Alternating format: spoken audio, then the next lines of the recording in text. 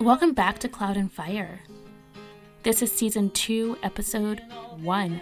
This season on Cloud and Fire, we are exploring the theme, Peace Be With You.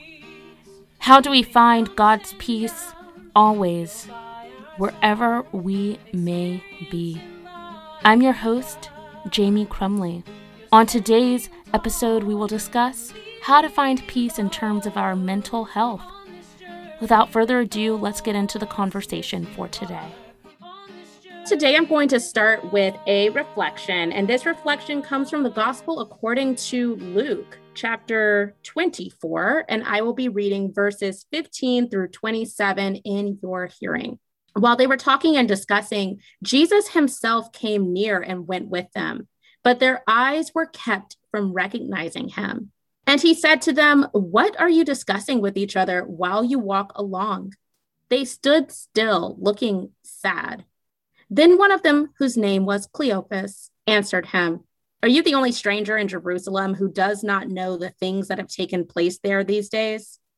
He asked them, "What things?" They replied, "The things about Jesus of Nazareth, who was a prophet, mighty in deed and word before God and all the people, and how our chief priests and leaders handed him over to be condemned to death and crucified him. But we had hoped that he was the one to redeem Israel. Yes, and besides all this, it is now the third day since these things took place. Moreover, some women of our group astounded us. They were at the tomb early this morning, and when they did not find his body there, they came back and told us that they had indeed seen a vision of angels who said that he was alive.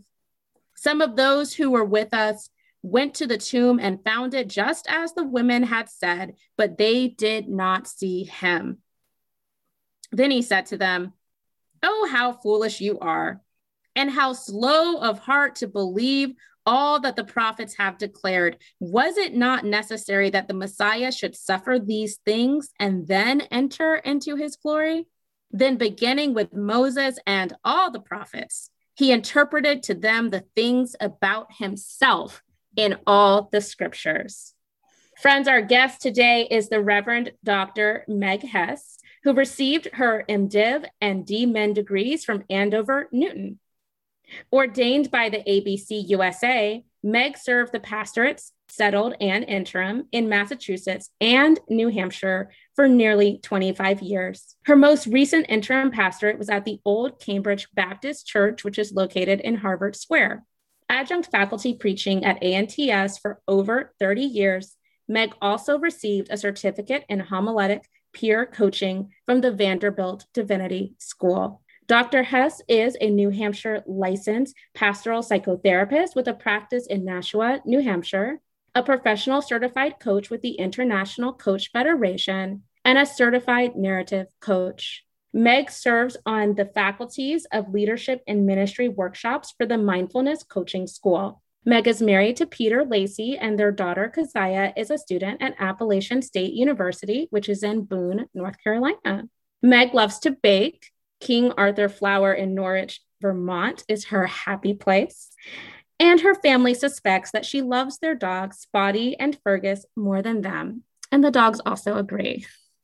I love this bio, and I'm so grateful to be in conversation with you today, Meg. So thank you so much, and welcome to the Cloud and Fire podcast. Thank you, Jamie. I appreciate the invitation. And we should point out for those who cannot see us that Fergus is right behind me participating in our podcast. So it's a good thing. He's an important and valued guest. He is. So, Meg, there are so many reasons why I wanted to have you on the podcast today, but perhaps the foremost among them all is the reality of this past 14 or 15 months, which have been so traumatizing for so many people in big and small ways. As a nation, we are continuing, despite our signs of hope, we are continuing to figure out what it means to live in a new normal with the COVID-19 pandemic. And so I want to talk to you, especially today, as somebody who is licensed and knows about providing therapy and counseling and how we can walk together even through times of trauma. So, in the passage of scripture that I read earlier, which I'm sure is familiar to a lot of people who perhaps have been in church, especially during the Easter season, we see Jesus talking to those who the scripture literally says they look sad. They are not able to navigate all the trauma of the past several days. And so, as you hear these words of scripture, which I'm sure are familiar to you as a pastor, I'm sure you've preached them on many occasions. What comes to mind as you hear these words? Oh, this is my absolute favorite scripture passage. So I was so excited when you picked this one. One of the first things that comes to mind is that the disciples are just getting out of Jerusalem. They just want to be anywhere but in that painful place. And so they're just taken off. You might say they're escaping or fleeing, or just going back to what they think is going to be life as usual. And we know it's not going to be. So that's one of the things that comes to mind. And then the second thing that I love so much about this passage is when Jesus encounters these disciples, he is curious about what they're talking about. And they just look at him like he's nuts. It's like, what do you mean? What, you don't know what's happening? And he says, what things? And Jesus knows the answer to that question, right? Because he was at the center of everything that happened in Jerusalem. But he doesn't assume that he knows what their experience of that was. And so he asked them to tell him their story, their experience.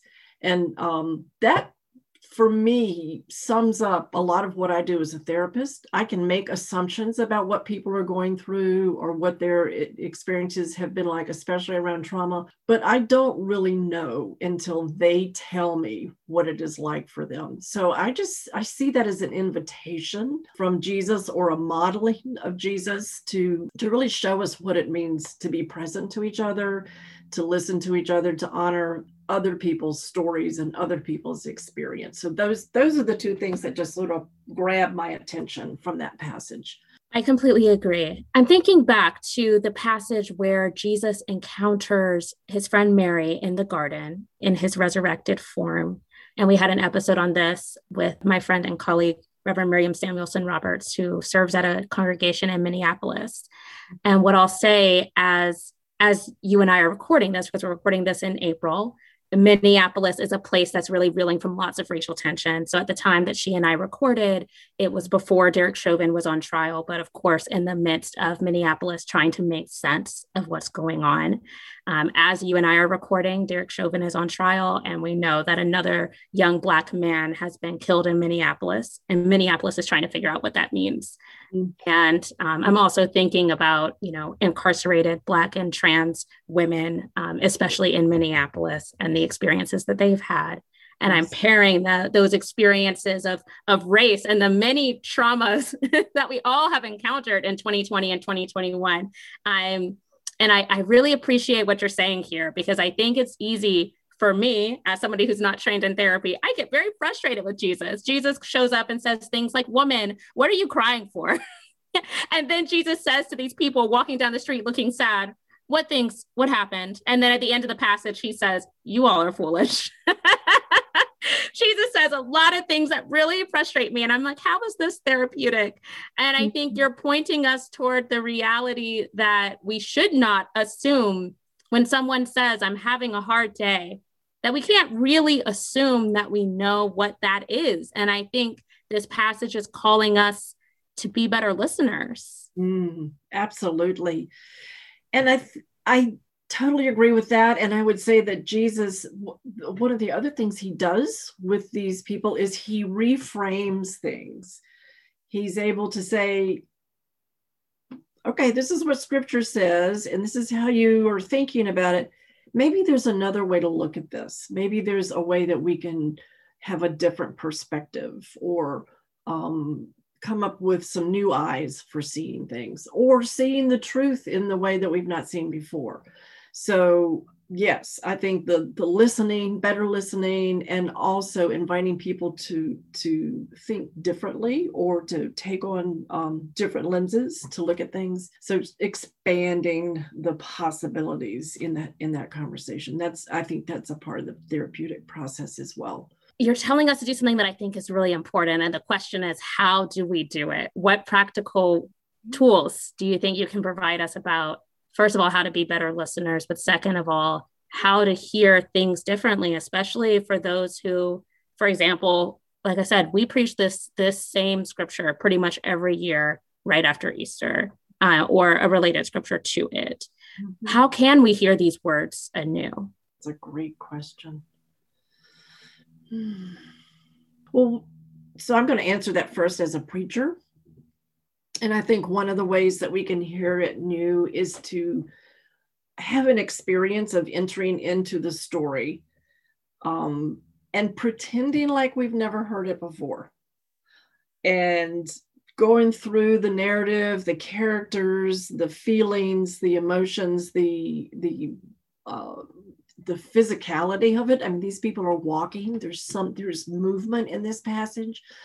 So there's something about entering into the passage and really sitting with it. So this might be a practice for Lectio Divina, where you read the passage 2 or 3 or 4 times, and you just look for that word or the phrase that shimmers or speaks to you, and then that becomes part of your spiritual practice. You just dig into that one thing. So I think that's my preacher's answer about how we can hear it in a new way. And I guess maybe another way is to dig into those questions that you answered. You know, what does it look like to listen more effectively? What does it look like to set our assumptions aside when we're listening to someone and really invite them to share their experience? So that could look like asking open-ended questions. That could look like just saying, this sounds like this is a really difficult experience. I am so sorry to hear this happen to you. Can you tell me about what this has been like for you? Just beginning to sort of create that space. And as you know, one of the other really super important listening skills is managing your own stuff while you're listening. So you might have your opinions, you might have your beliefs, you might have your reactivity, but you're trying to sort of settle that down and not think about what you're going to say next, but really listen to what the person is saying and being open and curious. One of my favorite phrases from narrative coaching is speak only when you can improve on silence, which is kind of an interesting way to think about that's how you listen. You just keep listening. Speak only when you can improve on silence. That is really, I think, especially for preachers. That's a challenge.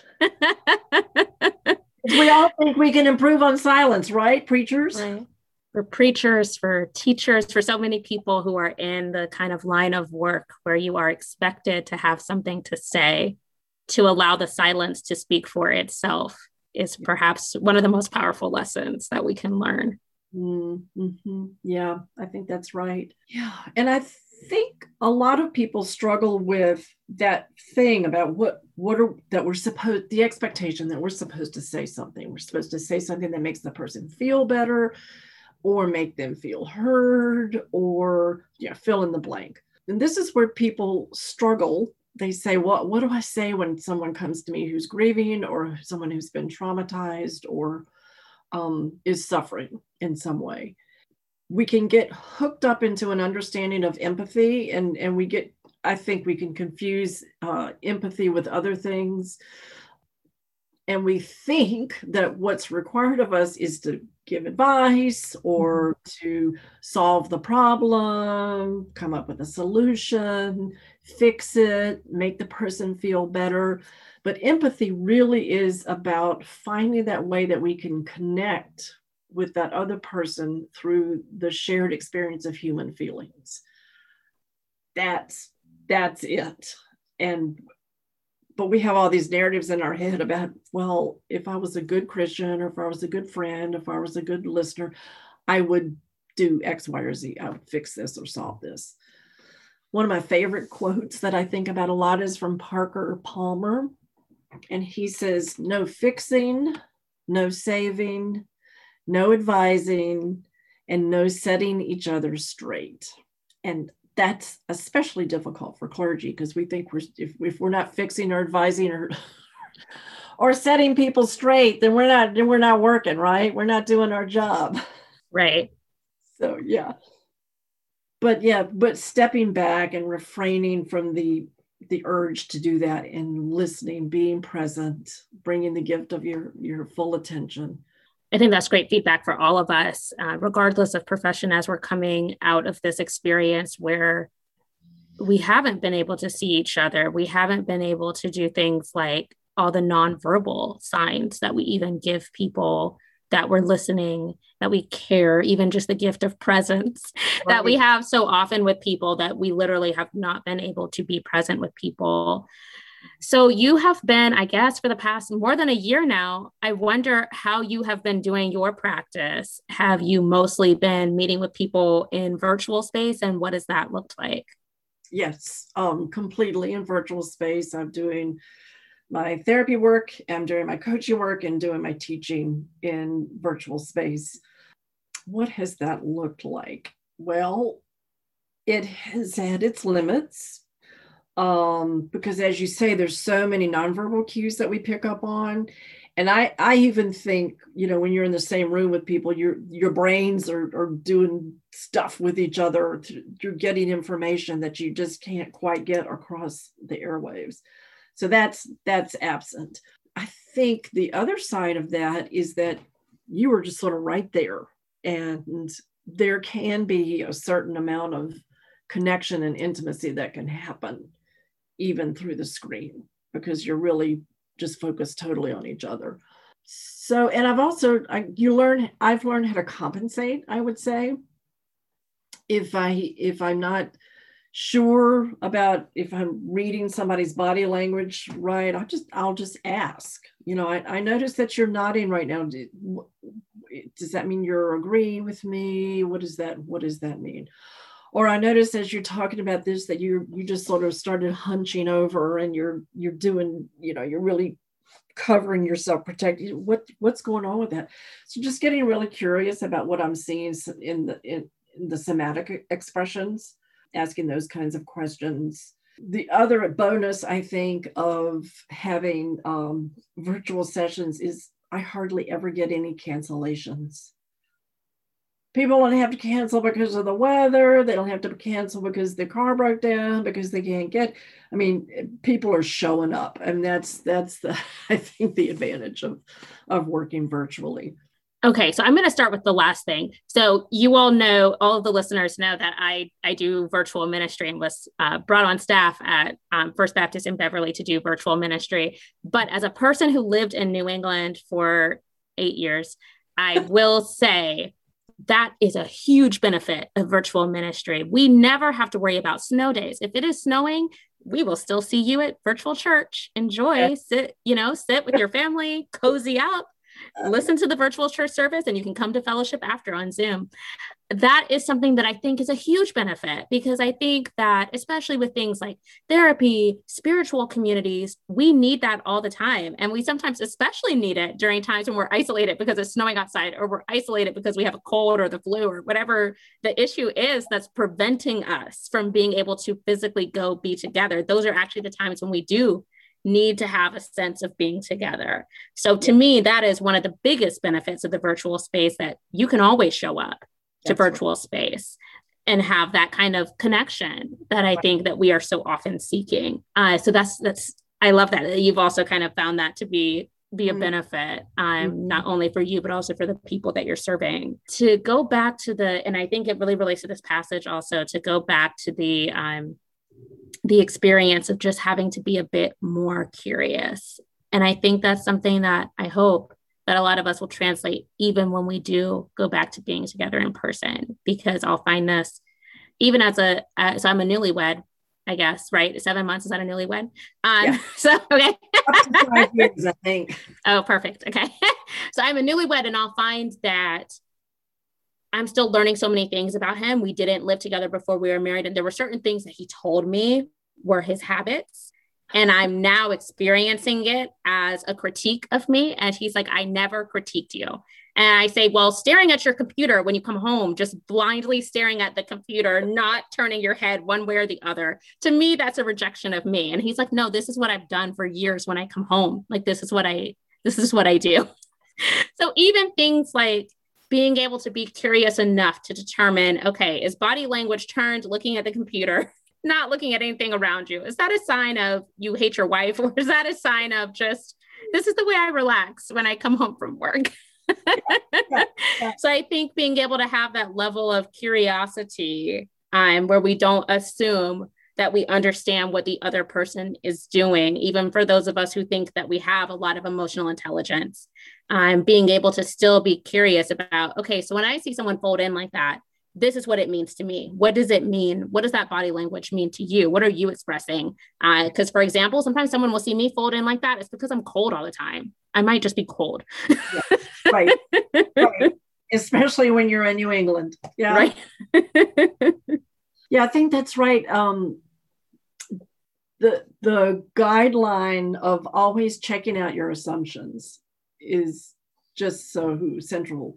And the other piece of what you just said, good communication, just talk to each other. And that's one of the ways we begin to identify that we have these stories that we tell ourselves.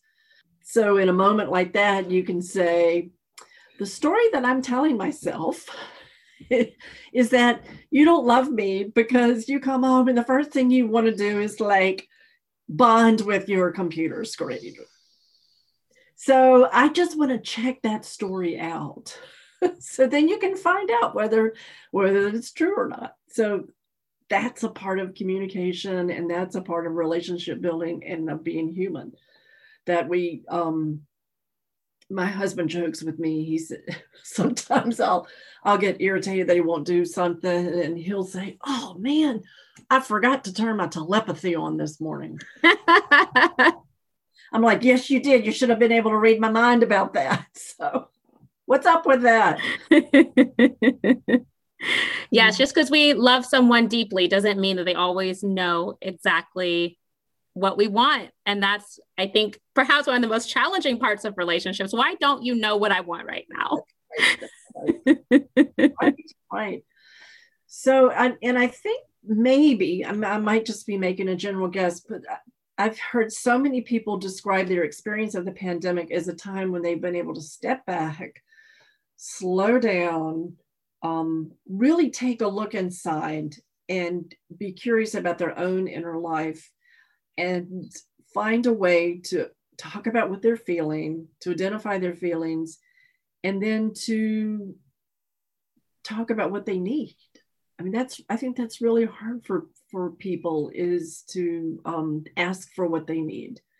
So that's a piece of what I'm hearing people say, that they're getting clearer about what it is they want and need, and how, and ways that they can ask for that in their lives.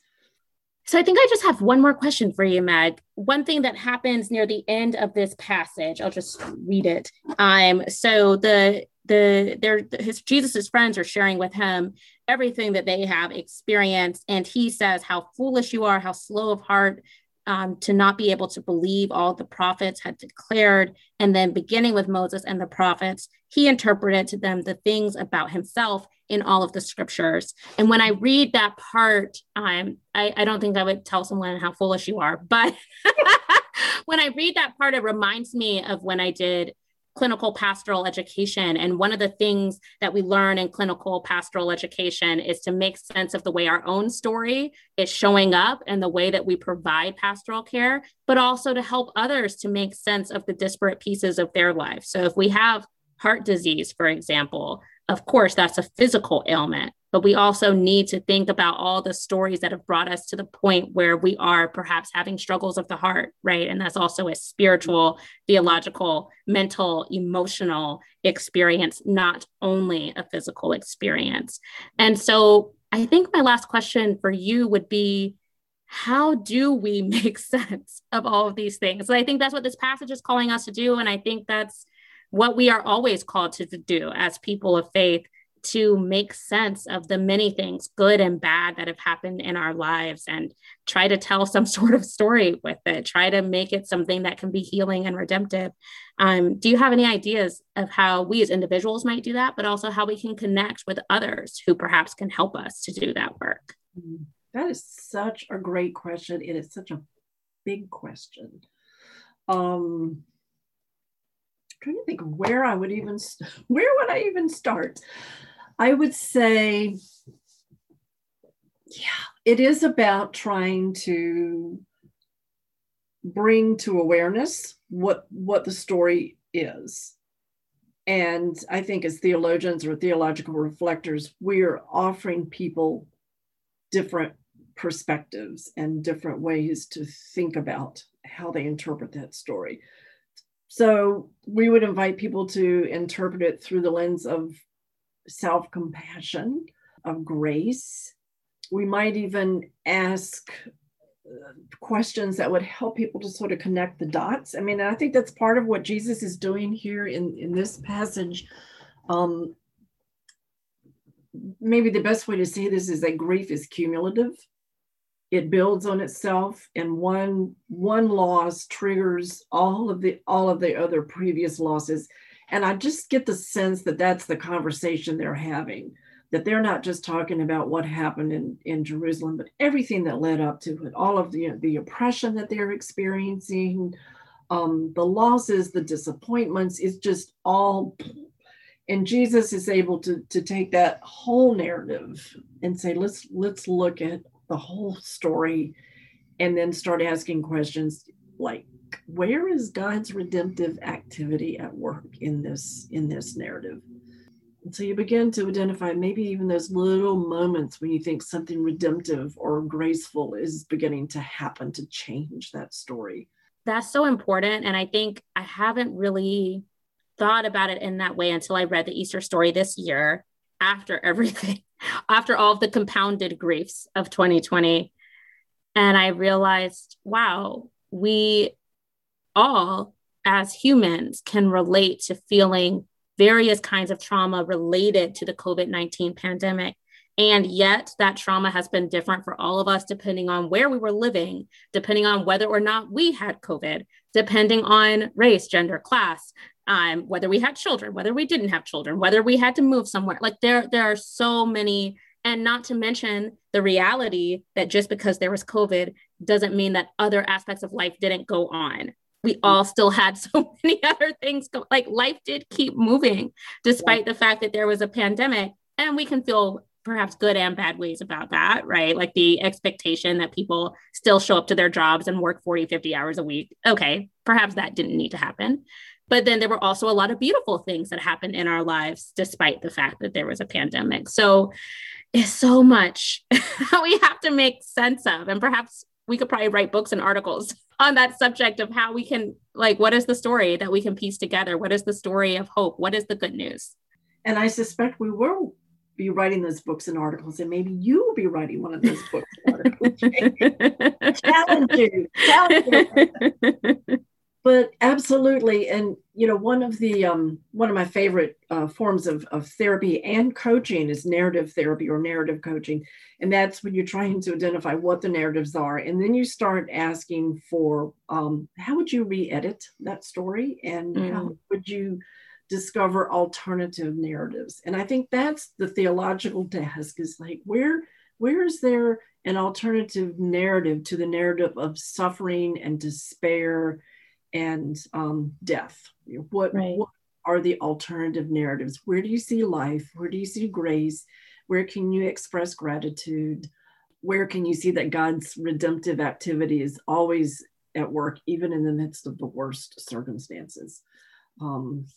And yeah, I do assume, as you were saying, that everybody that I've met this past year in one way or the other, I assume everybody's experiencing trauma to one degree or another, and to make space for people to be held in compassion with that reality, so we can really offer something in terms of a space where people can compassionately find that new narrative and find and name their strengths and find the presence of God in the midst of the suffering.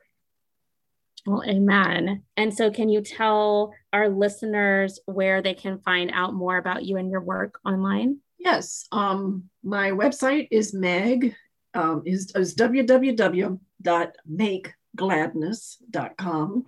And my email address is meg@makegladness.com. And that story, if we have one more little minute, that I can where that phrase comes from, make gladness. It's a story about St. Bridget. And the story is that she hears the earth crying and wailing and weeping. No one is paying attention.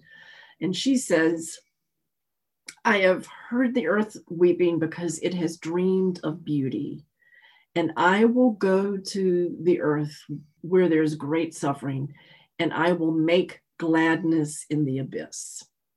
And she goes and she throws her cloak down, and wherever it touches, it turns to green and beauty. And it's essentially a creation narrative about Ireland, because she's an Irish saint. But making gladness in the abyss, I think, is what we do as people of hope and people of faith. That is beautiful and always relatable, that there's always some sort of sorrow or sadness somewhere. And I think you're right. And that story is right, that we can go and we can make gladness wherever we are. We can create other worlds and other possibilities wherever we are. I think that's such a beautiful message. Yeah, thank you. So listeners, today our guest has been the Reverend Dr. Meg Hess.